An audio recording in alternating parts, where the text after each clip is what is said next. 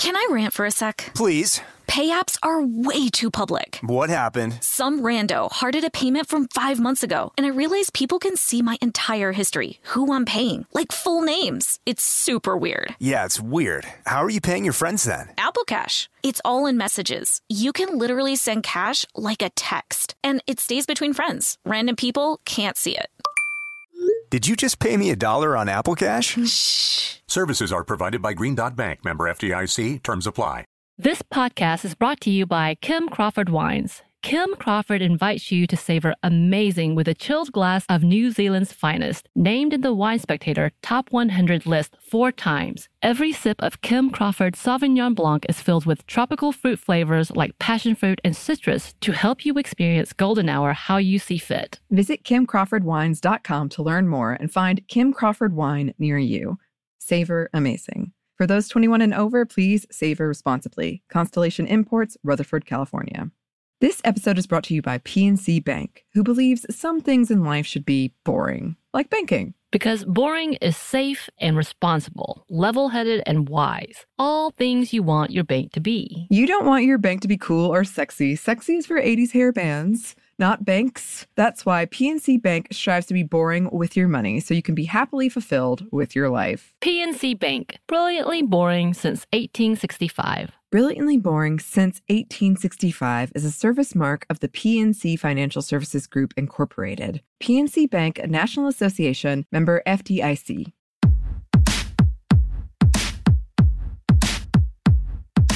Hey, this is Annie. And Samantha. And welcome to Stuff I've Never Told You, a production of iHeartRadio.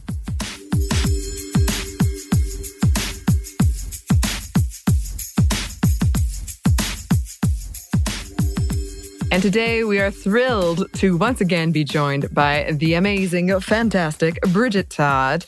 Hi, Bridget. Thanks for joining us. Oh, I'm so glad to be here. Thank you for having me. Always such a pleasure to be joining you ladies. Yes, and happy belated birthday. Yes. Oh my God, thank you. Yeah, Yes. I had a birthday. I almost kind of forgot because it happened at a weird time, but thank you.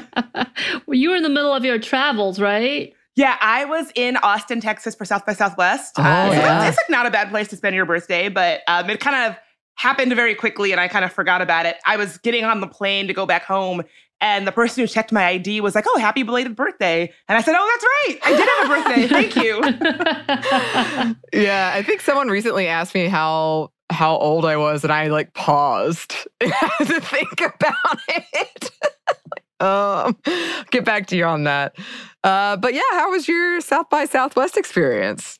It was good. It was interesting. It was the first time they had done it since COVID. It was cool. I have to shout out the fact that probably every other panel or speech or talk that I saw was a trans person or a non-binary person really speaking out against some of the horrific legislation we've seen in Texas. And there were lots of women speaking out about the horrible abortion legislation in Texas. So even though it felt a little bit strange to be in Texas, I left so empowered and engaged and leaned into the fight to, really create change. And so I have to really shout out a lot of, abortion advocates and trans advocates that I'm sure being in Texas was tough for them, but I really have to shout out how incredible it was for them to make space to open up conversations about legislation that is harming their community. So it was good.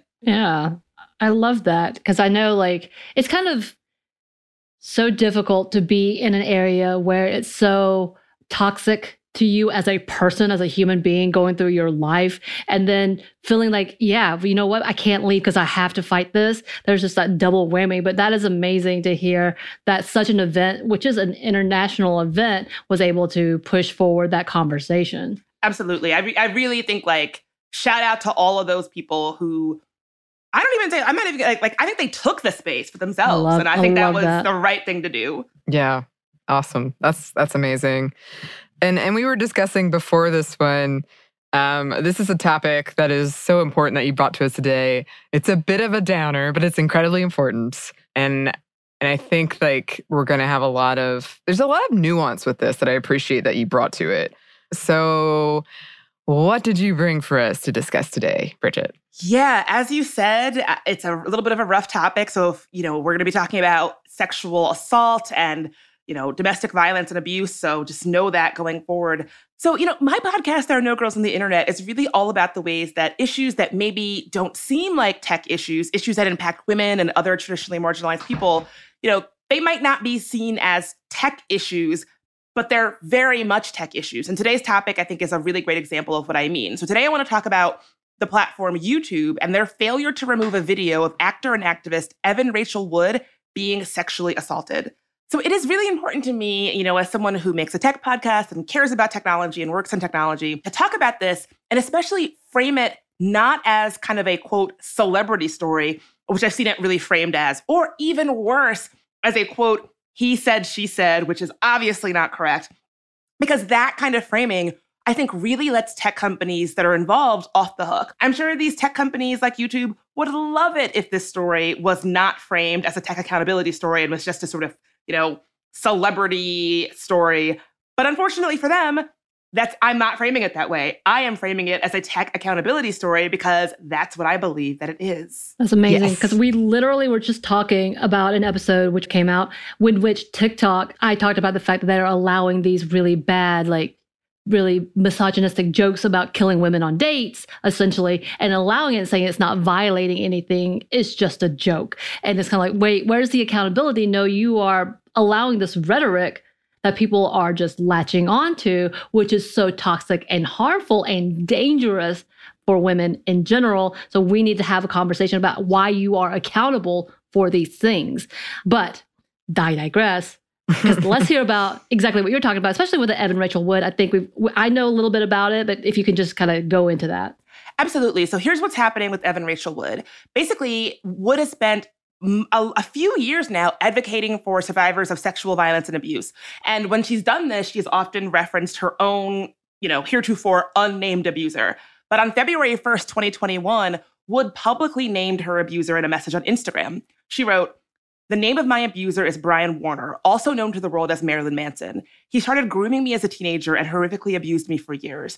I am here to expose this dangerous man and call out the many industries that have enabled him before he ruins any more lives." And so a quick note for people who are listening, you will probably be more familiar with Brian Warner as his stage name as a musician, Marilyn Manson.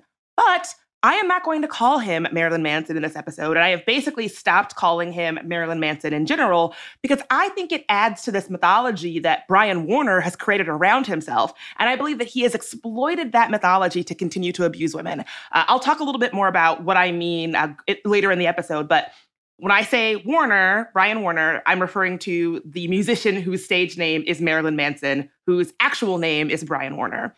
And Evan Rachel Wood is not alone. Several women, including women who are not famous and don't have a public profile like she does, have made similar claims against Warner. So far, 16 women have accused Warner of sexual abuse, and 4 have sued him for sexual assault.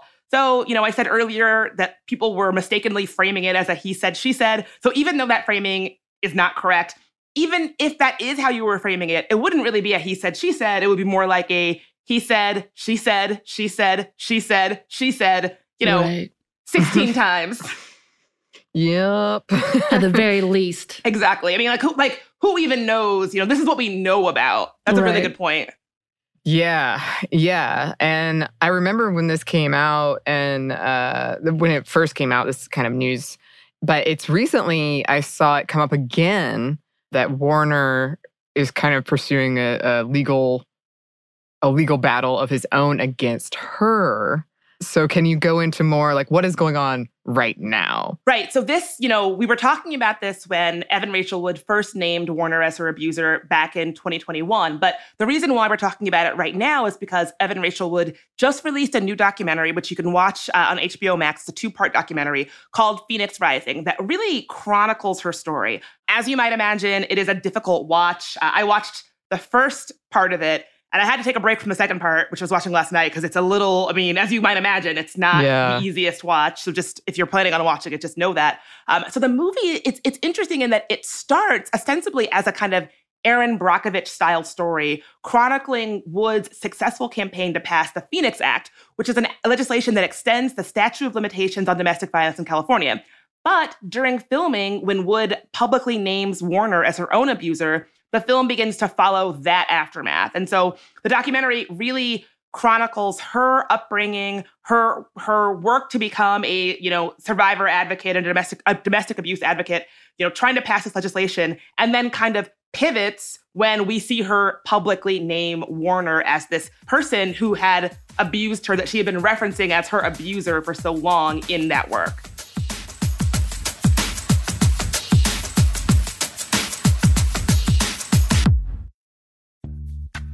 Snag a Job is where America goes to hire, with the deepest talent pool in hourly hiring. With access to over 6 million active hourly workers, Snag a Job is the all-in-one solution for hiring high-quality employees who can cover all your needs.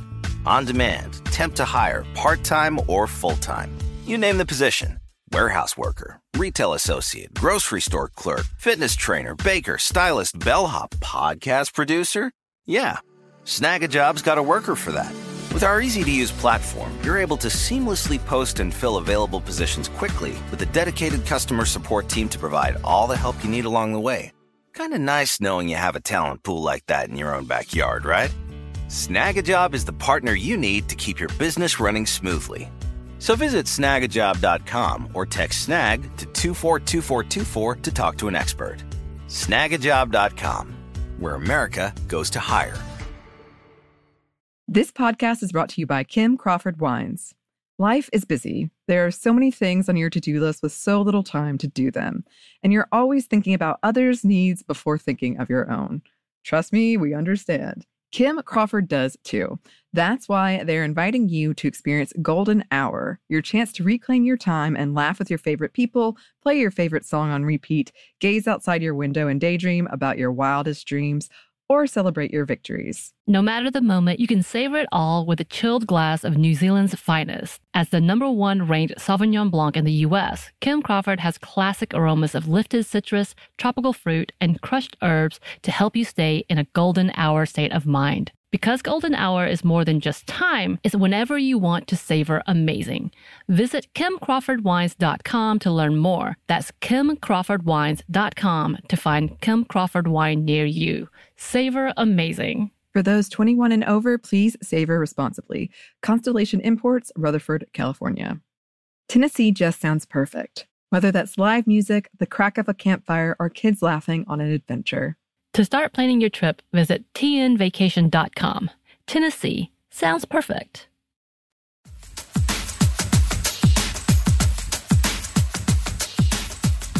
And I know when we were originally seeing all of this come out, because I remember seeing her testify before the name was coming out in front of the Senate, trying to talk about the statute of limitations and going into this whole conversation, and how quickly after the fact, she shown herself as the survivor advocate and she named him. How many people came behind her like, oh my God, this is why this is familiar, as well as the fact when she described some of the events that happened to her, many women already came out because they had gone through some similar things.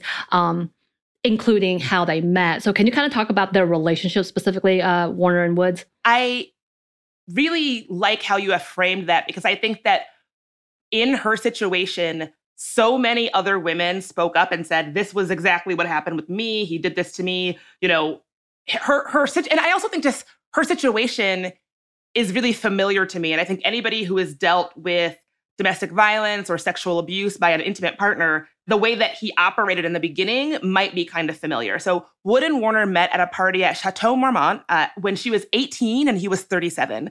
They maintained a platonic friendship where Warner would talk to her about things like her favorite books and her favorite artists. Then the two started to date. Now, she describes this as a kind of grooming and love bombing situation where, early on he was referring to her as his soulmate and really was making her feel like he was the only one who really got her, really loved her.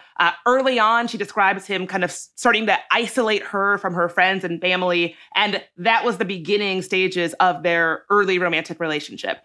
And so at this point, you might be thinking, why would someone like Evan Rachel Wood get involved romantically with someone like Warner, who was known for these shocking kind of gross antics on stage? And that kind of really goes back to why I'm not going to call him, quote, Marilyn Manson. And I think that big part of that is because Warner's public persona as Marilyn Manson really helped him get away with gross, abusive behavior in public. So if you were a young person like me in the 90s, you might remember that after the Columbine school shooting in 1999, Warner was legitimately unfairly blamed for the deaths of 15 young people after it was misreported that the Columbine shooters were big fans of his music and that his music motivated them in the shooting.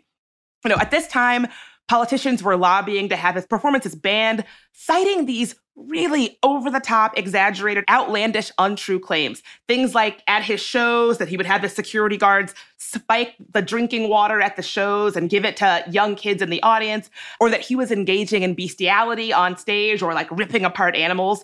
Warner's legal team actually sent the American Family Association a cease and desist for saying that he encouraged kids to engage in violent sexual acts from the stage in the audience. And so none of that was true. And Warner countered these legit, unearned, unfair responses to the threat that his music poses to kids by doing these sort of very thoughtful, measured interviews where he was able to portray himself in direct opposition to this outlandish onstage persona that these politicians and conservative figures were sort of demonizing. And so as he was being demonized by these people and sort of, them making up these outlandish exaggerations and claims about him, he was able to really present himself as this measured, thoughtful, reasonable person. And one interview that really sticks out to me, if anyone has seen the documentary Michael Moore's Bowling for Columbine, there's a sit-down segment with Marilyn Manson where he says things like, oh, the young people who perpetrated the Columbine shooting would have been safer had they purchased my CDs, rather than buying guns. And so I remember specifically, he comes off as this very thoughtful, measured, nuanced guy. And it really created this, this sort of portrayal of him as someone who was being unfairly maligned. And thus, some of his other behavior was really able to go unscrutinized because it was so clear he was being unfairly demonized for this behavior that he never actually engaged in. Like, he wasn't actually spiking the drinking water at his shows and having sex with animals on stage. Right. And I know we're going to get into this more later because I have a lot of thoughts about all of this. And as I said, you do such a great job of, there are a lot of nuances to this conversation. But I remember I listened to Marilyn Manson when I was really young. And I had a friend who was, her parents were really conservative. And they, no joke, showed up at my mom's house and yelled at my mom for letting their daughter listen to it. And it became such a point of, it didn't have to become this point, but it became such a point of oh, you conservatives don't get it. You're trying to hold me down and you don't understand. And I feel so outcast and you'll never get it. And their kind of outrage made it into a bigger thing than it would have been if they had never said anything. Oh my gosh. I had the same exact experience, right? So I was a kid, I was in junior high at its heyday, I'll say.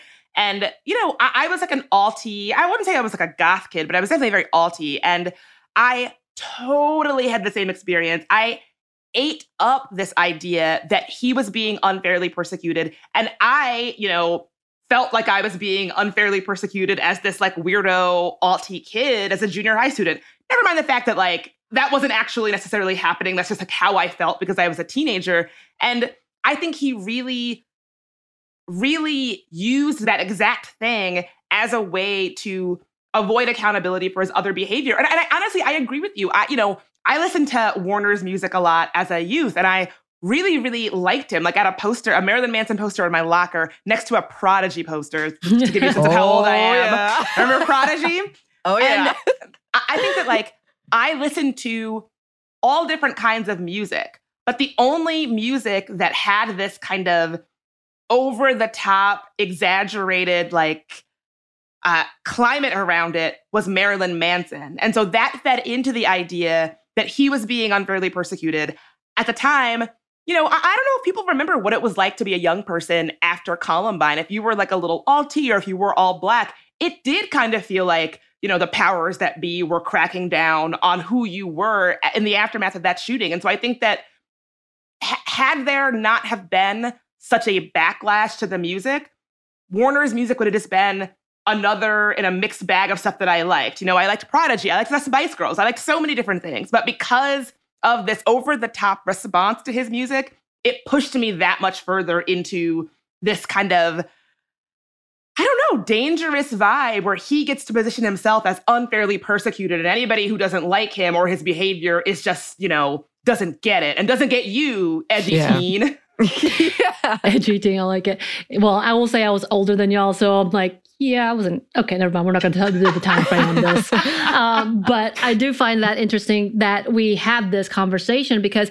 absolutely remembering all of the politicians coming in and saying, this is this, kind of that whole time frame around the Matrix, as well as video games, and blaming all of these things, but also how they like to over-demonize, kind of like how it's happening with QAnon, and when we talked about sex trafficking, and that they are doing so much theatrical things that make no sense, that it's overshadowing the actual problems that are happening, and therefore exactly like taking attention away from the true crimes or the things that are so horribly wrong, because it is being overshadowed by the caricature of accusations merely for a platform, merely for politics. And it's so obnoxious because, because of that, Marilyn Manson got this credibility for being misunderstood, as you had already said. And then also he's able to use that now as a part of his defense today.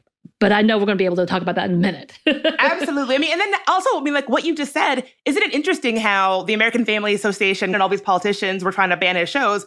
We never did much about guns, though. That was just like, we had the conversation about violent video games, The Matrix, black clothing, trench coats, Brian Warner, but not the guns. So it's exactly what you just said, of kind of an intense overreach that reaches to the wrong cause, I guess, and then lets the real cause just go unanalyzed. Yeah. And I think that something that's been on our minds a lot lately is this idea of consent, and how our environment is really set up where true consent for women is almost impossible. And this situation being such a grooming situation where you have this person coming in who's much older and who is showering you with attention. And I was saying recently on an episode, like, I'm ashamed to admit it, but I shouldn't be, because I was raised to be this way. But like when I was 18 and people would catcall me, I'd be like flattered. I'd just be like, good. Oh my gosh, I have desirability. That means I have value. And that put me in some unsafe situations. So I hate this. I hate that she was young and there was this older person that she respected and she was getting this attention. And it's just absolutely predatory, absolutely preying on her. Yeah, I mean, I can really identify. I'll just say that. And it's one of those things where you don't necessarily realize it until you're older. And I mean, it applies in this situation too. I want to be careful about how I speak about this, because it is part of the conversation. But when Evan Rachel Wood was in a relationship with Marilyn Manson early on, and keep in mind, she's 18, she's very young. I remember very clearly her in interviews saying like, oh, people need to stop saying that I'm being taken advantage of or groomed. And I think it's easy for people to say like, oh, well, now we're supposed to believe her when she says that she was being groomed or coerced. Well, she was 18 when that happened. She was 18 when they met. Like, you're so young. And so it's completely tracks with my own personal experiences that you might not have the world experience or just the life experience or, you know, your own understanding of your place in the world at 18. It might take a few years for you to look back on that and say, hey, I was being coerced, or hey, you know, I was being groomed, or hey, some things happened that shouldn't have happened. And I didn't have the language or the voice yet to say, I don't want this to happen. And I think that's one of the reasons why this story is one that needs to be told, because I think that's I think that's so many of our stories. It's so common. I think it's completely unfair to use that as a reason to not support survivors, not listen to survivors, because it is so common. Right.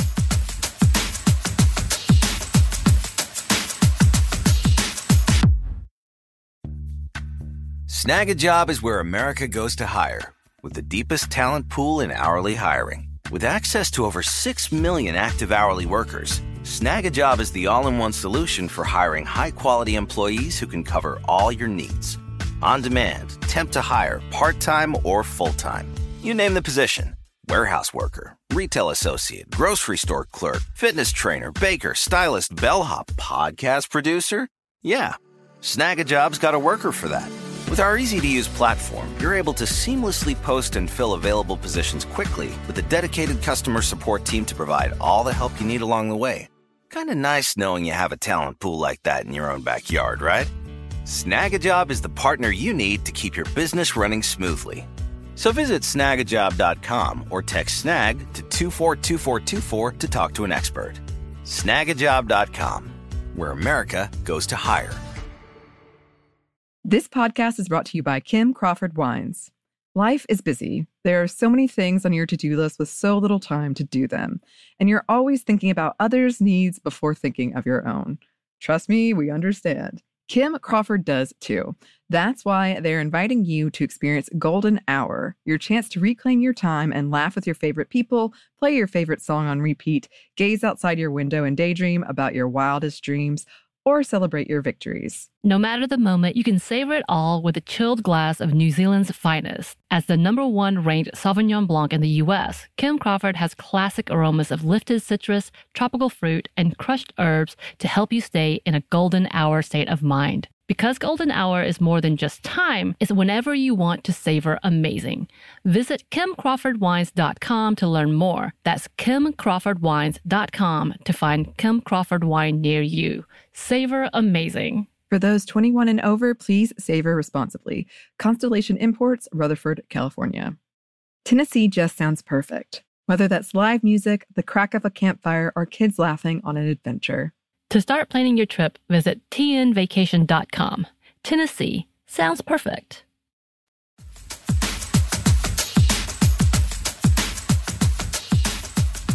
I think that big portion of this conversation is that the early sexualization of young girls, point blank, is part of this problem, because I know a lot of this conversation, when Evan Rachel Wood came out in her acting career, she was 13, 14, and came out with this big indie film that pretty much talked about young women growing older real quick, trying to survive, and thinking the way to survive is to be sexual and grown. Like, that was the whole basis of the movie, which that's a whole conversation in itself. But because of that, because of things like that, that's where she came into the 18-year-old, and no one listening to the fact that this is grooming. Like, I don't care if she's legal now, which is a bullshit term, that whole barely legal bullshit that I really want to punch everybody in the face every time they say it. That's that conversation, is really sexualizing these young girls and telling them they are of more worth because they're acting grown, because they are finally in their way of being a woman, and finding out and not having the support and understanding, or people even letting her know the whole concept of consent and why that is a big conversation that needed to be had way back when. And because of that, feeling trapped because she is being told, this is what you put yourself in. You knew what you were getting into, which is the formula of all of the victim blaming, which we see today, that has not gone away. That's, for some reason, is used by everyone, not just men, women, all between, because it's so hard to let go of that internalized misogyny of saying, but you knew. Absolutely. And she explicitly says that in some of the things, that experiences that happened to her that we'll talk about in a moment. Like, she explicitly says exactly what you're referencing, that, you know, she had internalized that she was meant to just go along with whatever. And that was like what she was supposed to do. And that is something that I think that we all internalize, and we have to sort of, like, I know that I have a lot of unlearning to do around, you know, like saying no when something doesn't feel right, or when, you know, and for me, it has been a lifelong process. And so it sounds like for her, she had to learn that as well. And as you said, I mean, it starts so early, and 18 really is so young. You know, she talks about how when she first met Brian Warner, she said that she really liked him and what he stood for. And she wrote in her journal that she thought that he was the hero and the spokesperson of Misfits. And it just really does sound like he did a very good job of making her feel like that was true, that she maybe felt like a misfit, and that he was an advocate for people who felt like they didn't belong, and that he really used that persona to continue to abuse women and girls pretty much in public. There's this great piece in The Atlantic that sums it up nicely called "Marilyn Manson Told Us What He Was." It sums it up very nicely. They write, If we believe Wood and more than a dozen women who have accused Manson of abuse, then a strange twist is that the aftermath of Columbine seems to have enabled Manson to become what Wood's brother describes in the documentary as, quote, a wolf in wolf's clothing. The hysterical, invented accusations leveled at Manson then, that he molested children on stage, killed animals, had his security guards drug underage fans with liquid ecstasy, minimized other things that might have been happening in plain sight. But they also allowed Manson to detach his artistic persona from himself and allowed others to infer that anything offensive he did was just performance art, winking commentary on America's hypocritical and immoral core. And that, to me, really sums up why I'm not comfortable calling him, quote, Marilyn Manson, because, you know, inventing this persona and saying that it's performance art should not be a way to avoid and excuse accountability for your own abusive behavior. And I believe that's what the Marilyn Manson persona has allowed him to do. Right. Hello, Kanye West. Exactly. Thank you. I mean, it's all part of the same, like, fucked up abusive ball of yarn, right? Right. Genius, artistic, like, it's, I could talk all day about this, but it's all like two sides of the same messed up coin. Well, I'm referencing that Kanye literally is hiding a little bit behind Brian Warner by bringing him on stage and putting him as like, he's an ally because we're the one and the same. And you're like, yeah, you are. That should tell you something. I remember I had forgotten until you just mentioned that he brought him up on stage during his Yeezus tour. And, you know, I think it was meant to be like all of these malign people who don't understand our genius. And it's like, you're right. I don't understand your genius. Right. I think it's abusive. Yes. And I think you're hiding behind that to get away with it. And that's a problem. Exactly.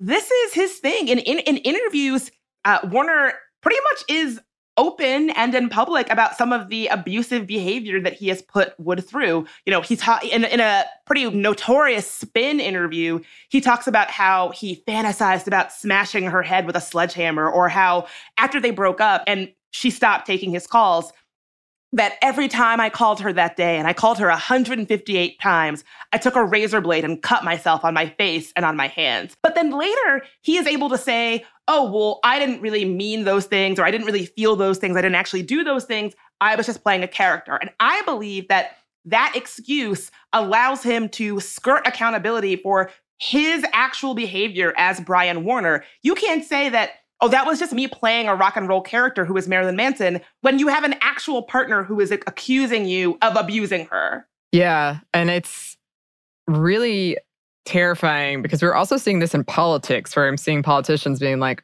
oh, well, that was just a joke and you didn't get it, right? Like doing that same sort of thing. And that's been really damaging. And also I grew up listening to a lot of like punk rock and emo of the like 2000s, early 2000s. And we were just talking about this, like a lot of the lyrics in that, which is a lot of men singing about like pretty much hating women and blaming them for their sort of violent actions.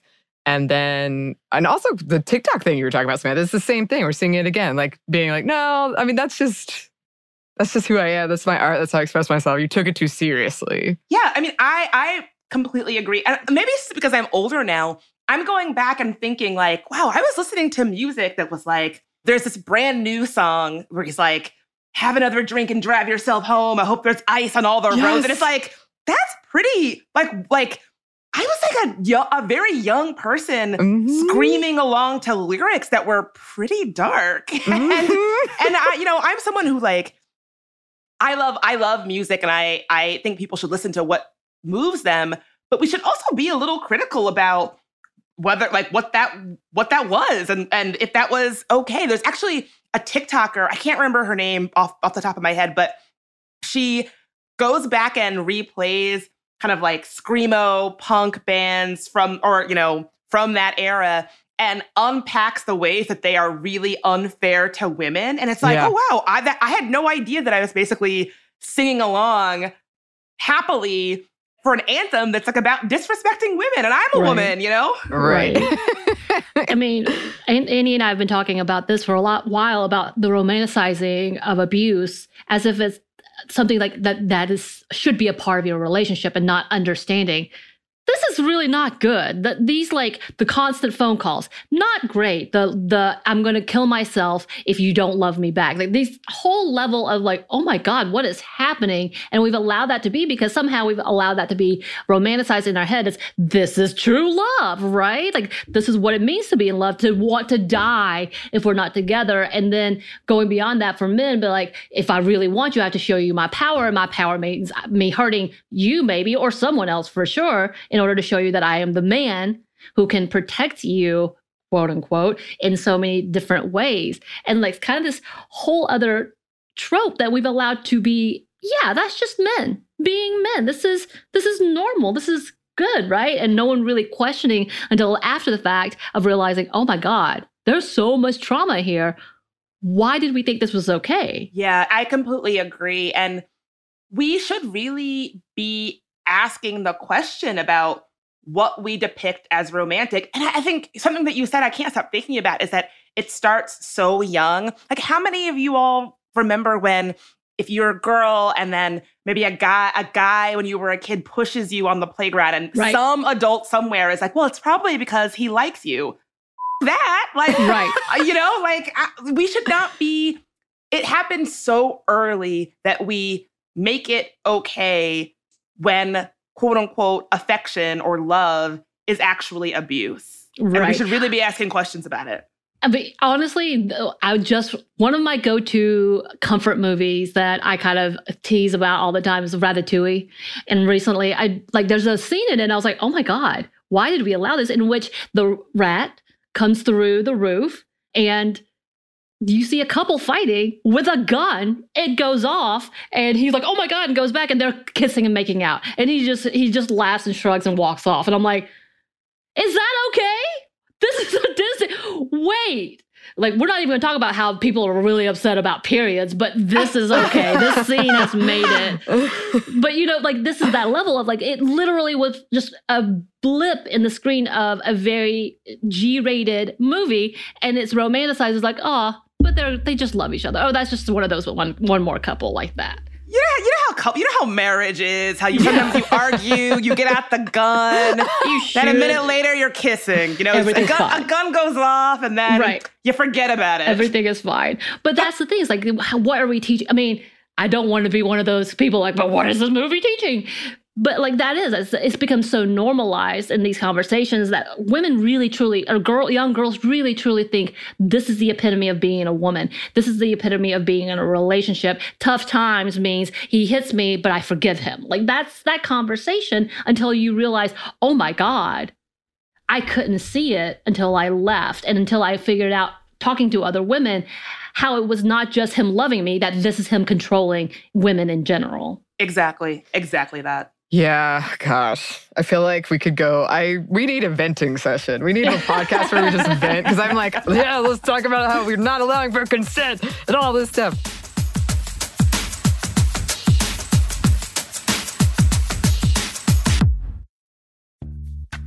Snag a Job is where America goes to hire, with the deepest talent pool in hourly hiring. With access to over 6 million active hourly workers, Snag a Job is the all-in-one solution for hiring high-quality employees who can cover all your needs.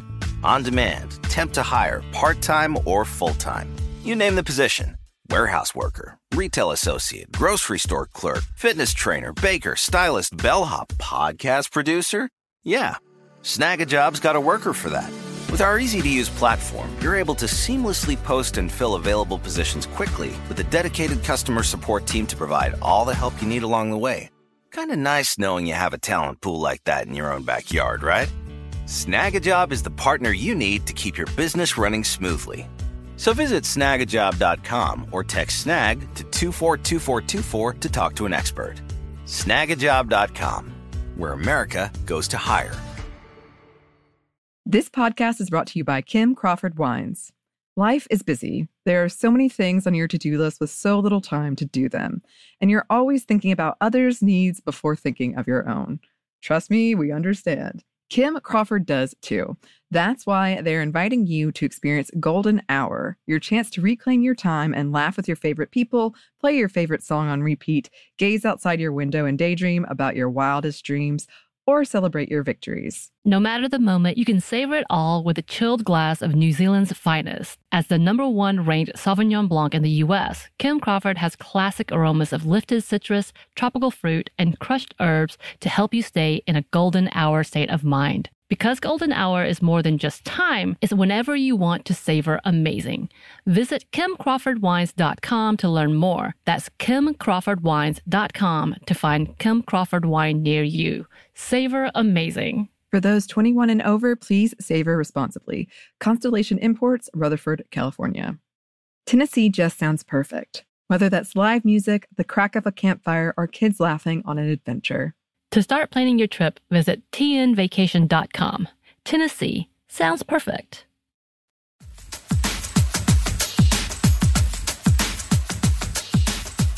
So I know we're not going to go too deep into this, but could you go kind of briefly into what Wood says about what Warner put her through? Yeah, the list of abuses that he put her through are truly horrifying. I honestly don't want to, this is why I couldn't finish the documentary, because it's a lot. So I don't want to spend too much time on it because they really are sickening. But among them are the allegations that Warner, who Wood says collected Nazi memorabilia, so just a really great guy, would whip her with a Nazi whip. And Wood, her mother is Jewish and she was raised Jewish herself. And so this is obviously really messed up. She says that he also deprived her of sleep, forced her to drink his blood in a blood pack where he also drank hers, raped her while she was sleeping, forced her to take drugs, and a lot more. Of the abuse, she says, I felt my brain change. I felt it almost calcify, and the world is never the same.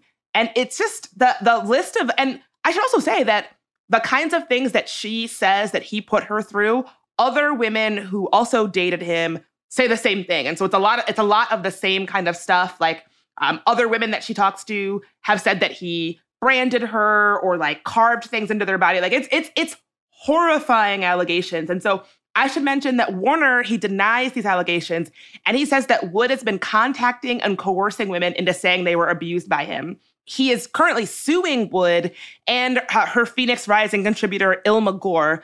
According to Time, he is accusing the women of a, quote, conspiracy in service of which they supposedly, quote, secretly recruited, coordinated, and pressured prospective accusers to emerge simultaneously with allegations of rape and abuse against Warner.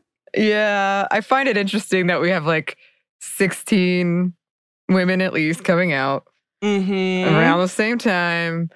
And we're, as a society, it seems so much more ready to be but there's this video of her at 18 saying she was into it, right? So that's all lies. She manufactured this whole thing, and he is downtrodden and once again the one that is getting unwarranted exactly attention. Women don't make this kind of stuff up. This idea that they would be simultaneously trying to come together to come up with these lies about him. Why? Who would do that? Who would want the kind of scrutiny that comes with being a public survivor of this kind of abuse? Who would welcome that into their lives? Some of these women are also, not public figures. People don't make this kind of thing up. It is so rare for people to make up allegations of this kind of abuse that it just, let alone 16 different people. It just doesn't cold water. It just isn't the way it works.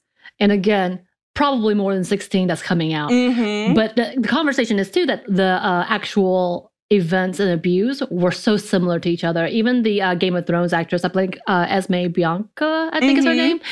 She had similar stories to Wood, being deprived of food, being electrocuted. There are so many things. It's this is beyond just maybes. And I do remember that he had one partner who actually was that didn't happen to me. And people latched onto that story hard. And it was kind of but that doesn't mean anything. It doesn't mean it just negates the entirety of the story of who he is at this point in time. And I can't stand this because it also comes back to the point of demonizing these women and shaming them in every way possible, taking any work of art that they did. So as actors who may have portrayed a nude scene at any point in time, see, she's a slut.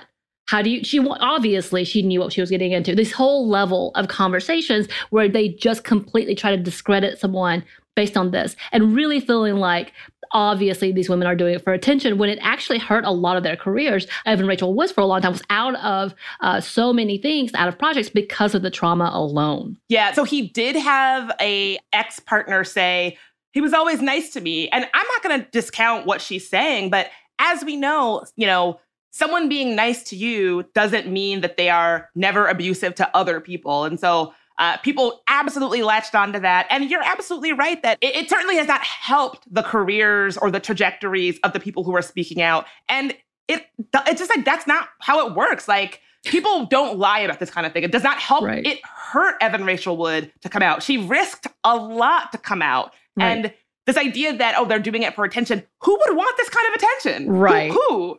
Right. And also, let's talk about the fact that Warner is not in jail. Exactly. He's thriving. He was on a damn Kanye West show. Ugh, I hate it. I hate it. So you might be wondering, well, okay, in what way is this a tech issue? And so there is one specific incident in the abuse that Wood talks about that I want to focus on right now. And that is the music video for Warner's song Heart-Shaped Glasses. That music video features Evan Rachel Wood. She was in that video when she was 19 years old. And he kind of casts her as a modern day Lolita because apparently the story goes that she was wearing these heart-shaped sunglasses at the party where they met. And Lolita wears heart-shaped sunglasses in the book.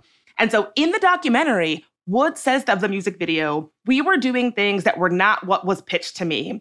We had discussed a simulated sex scene, but once the cameras were rolling, he started penetrating me for real. And she goes on to say, it was a really traumatizing experience filming the video. I didn't know how to advocate for myself or how to say no because I had been conditioned and trained to never talk back, to just soldier through. I felt disgusting, like I had done something shameful, and I could tell the crew was very uncomfortable and nobody knew what to do. I was coerced into a commercial sex act under false pretenses. That was the first crime committed against me, and I was essentially raped on camera. And so, according to Wood, the music video for Heart-Shaped Glasses is actually a video of her rape, and that video is available, not to mention monetized, on the platform YouTube as we speak. Anybody who wants to go see it can look it up. And so Warner's campus, they deny these allegations, and they say that Wood was coherent and involved in the planning of the video. They say, of all the false claims that Rachel Evan Wood has made about Brian Warner, her imaginative retelling of the making of the Heart-Shaped Glasses music video 15 years ago is the most brazen and easy to disprove because there were multiple witnesses. So they maintain that the scenes in that video were actually simulated. However, Rolling Stone spoke to a crew member from the video shoot under the condition of anonymity who corroborated Wood's claim, saying, I do believe that there were some moments of actual intercourse. And so that, for me, is really how this becomes a tech issue and a tech accountability issue, is that, according to Wood, YouTube is promoting, housing, and monetizing a video of where she says she was being sexually assaulted. And frankly, I'm inclined to believe her. And so the question is, what is YouTube going to do about this? Are they going to just allow a video of a sexual assault to be on their platform and continue to profit off of it? I would say if that's the choice they're making, it's pretty questionable. Yeah, I'm afraid to ask, but is that the choice they're making?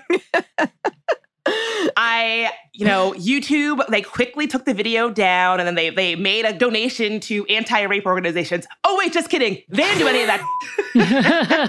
Damn it. They basically, so there's a change.org petition with over 50,000 signatures calling for YouTube to remove the video. And Evan Rachel Wood shared this petition. And they pretty much have signaled that they're not going to take it down.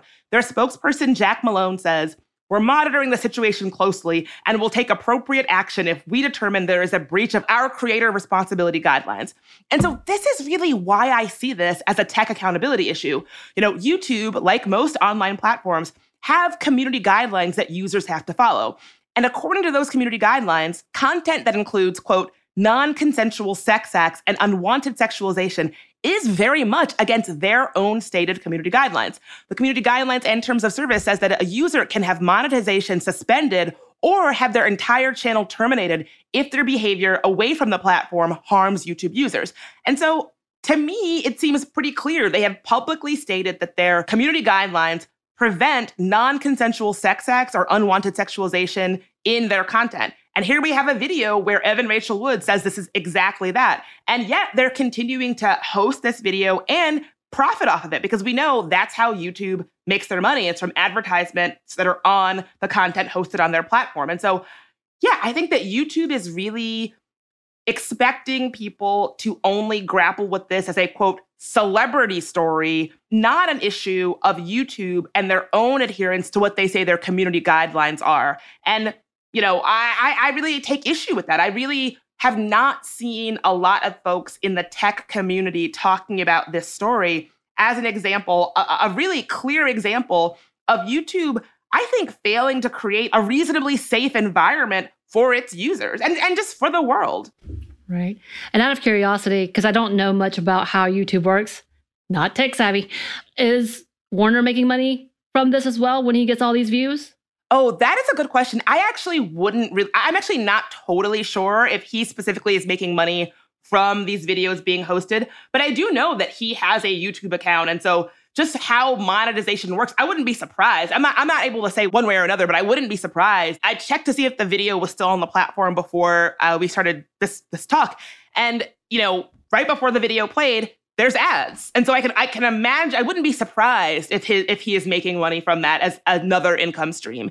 And yeah, I guess that's really the crux of why I wanted to talk about this, is that this is what happens when women and other traditionally marginalized people are not really meaningfully centered and reflected in tech. It allows, one, platforms to harm us and make money from our harm and be able to do so without any kind of real accountability. And two, it allows for, there are so many tech publications that are missing an opportunity to spotlight this as a tech issue in terms of the harm that YouTube is allowing to be spread on their platform. Right. I mean, that's the whole big conversation, is that who is making money off of someone's trauma? And this is absolutely what is happening, is they're making money off of it and giving views and giving credibility to the abuser once again as a musician. And this is such a whole other conversation of like, you have a responsibility in making sure that people are not continually re-traumatized and or being harmed by your content. And yes, if it is your platform, you are responsible, point blank. Exactly. And I also think, YouTube, in their community guidelines, to say, we can take things down if there is a confession or a conviction. YouTube is owned by Google, right? Google is one of the biggest companies in the world. And how things work in the platform accountability space, when a huge player in the space does something, it creates pressure for other people to do things. And so if Google was to do something, that would create the conditions for other smaller platforms to follow suit, because big platforms really do set the tone.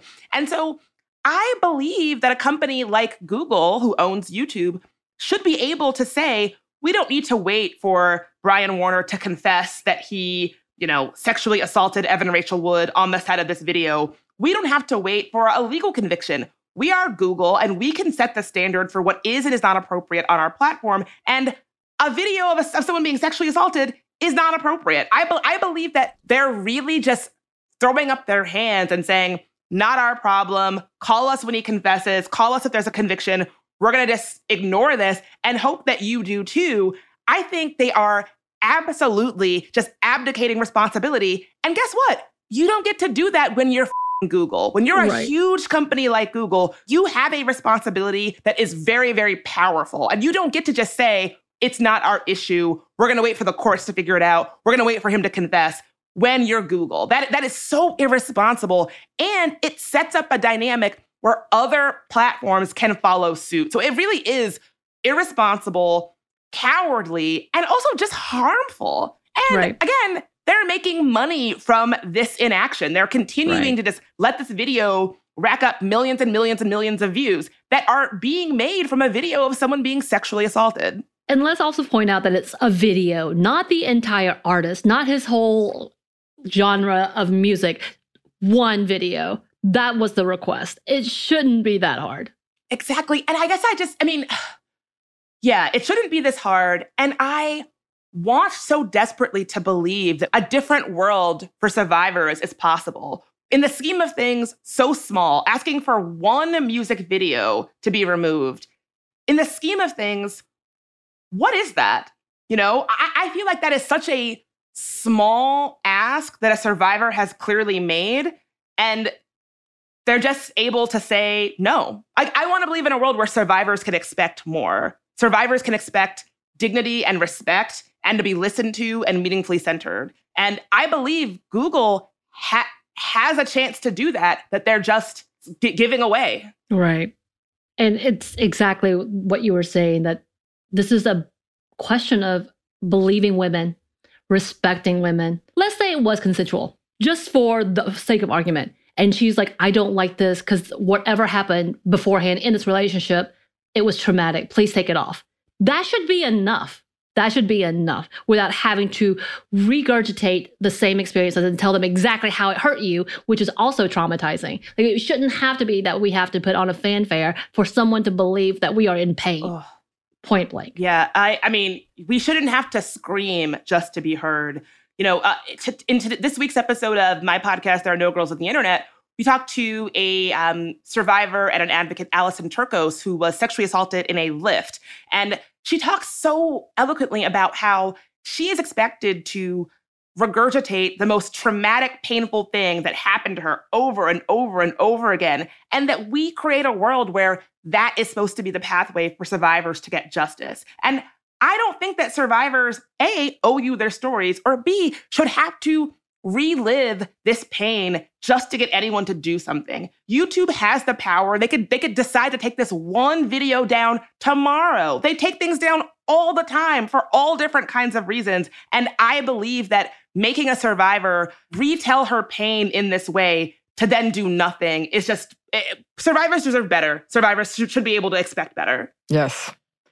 Yeah, I mean, that's an excellent point, because as someone who used to upload YouTube videos a lot, they would get taken down all the time because the music was too close to other music.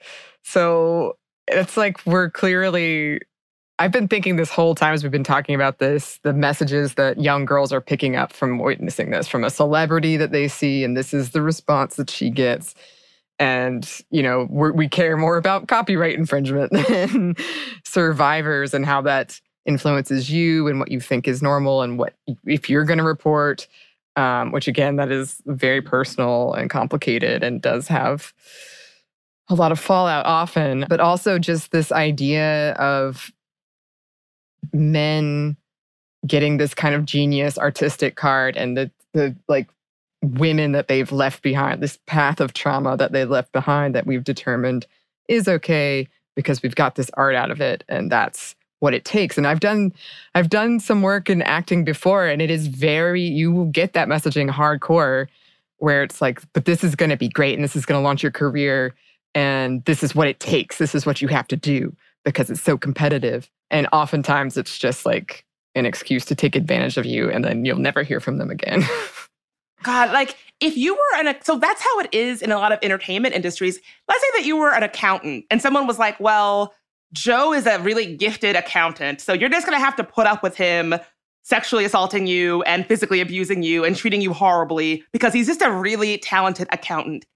No. And it should be the same way across industries. There shouldn't be these huge carve-outs for men to get away with abusive behavior and have that abusive behavior be repackaged and sold back to us as genius. No. I completely agree that whether you are a musician, an actor, or an accountant, there should be some clear standards for how you are expected to behave. And, you know, a music video is a workplace. You know, that has a crew, it has people who are paid to be there. And, you know, there's just no excuse for that. And I'm unwilling to accept that that's, you know, the marker of genius, or that we have to put up with powerful men's bad or abusive behavior to get great art. No, I'm just unwilling. That's unacceptable to me. Agreed. Mm-hmm. Agreed.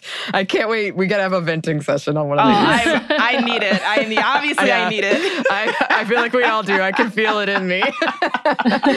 Well, in the meantime, thanks so much for bringing this topic to us, Bridget, and giving it the nuance that it deserves. Always appreciated. Where can the good listeners find you? Well, I would love it if you listen to my podcast. There Are No Girls on the Internet. Not all of our conversations are about heavy, sad issues, but we would love to have you listen. You can check it out on this very network, iHeartRadio. You can follow me on Instagram at Bridget Marie in DC or on Twitter at Bridget Marie. Yes, and definitely do that. And we can't wait to talk some more, Bridget. Maybe we got some other things in the works coming up. Very exciting, very exciting. So look out for that, listeners. If you would like to email us, you can. Our email is stuffmediamomstuff@iheartmedia.com. You can find us on Twitter at momstuffpodcast or on Instagram at Stuff I Wonder I've Told You. Thanks as always to our super producer, Christina. We love you, Christina. Yes. And thanks to you for listening. Stuff I Never Told You is a production of iHeartRadio. For more podcasts from iHeartRadio, visit the iHeartRadio app, Apple Podcasts, or wherever you listen to your favorite shows.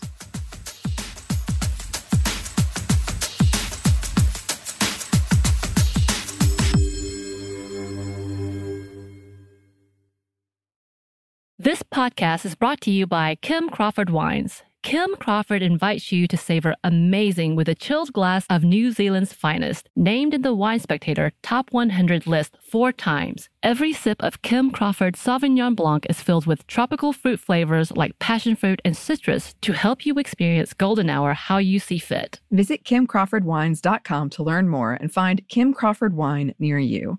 Savor amazing. For those 21 and over, please savor responsibly. Constellation Imports, Rutherford, California.